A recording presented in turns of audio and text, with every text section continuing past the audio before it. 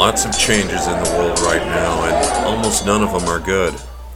But there's one thing that hasn't changed: the very first Bible. That's right. Same as the day it was compiled back in 144 AD. First of its kind, the original. And it looks a lot different from that modern edited Bible that people read today. You see, the first one just had 10 books. We call them epistles. And one gospel.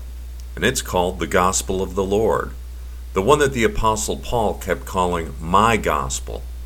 And of course, it just had one God in it. The God revealed to us through His Son, Jesus Christ. And that's just the way millions of the first Christians liked it. Then came all those changes a few hundred years later, kind of like they do it today. All of a sudden that Bible went from 10 books and one gospel and blew up into 73 books and 4 different gospels written by unknown authors. Yep, they gave them names like Luke. But Luke never met Jesus, and that's just a fact. And 49 of those 73 books came from the Hebrew Bible.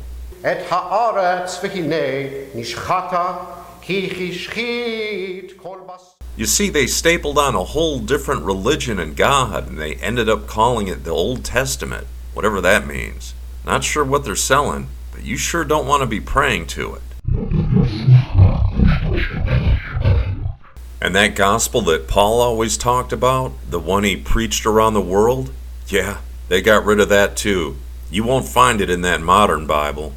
You know, there's no better time to get right with God. And that starts with getting the right Bible. The first one used by millions of Christians. Just type in 4 words in your browser: the very first Bible. Download it free or pick up the paperback at Amazon.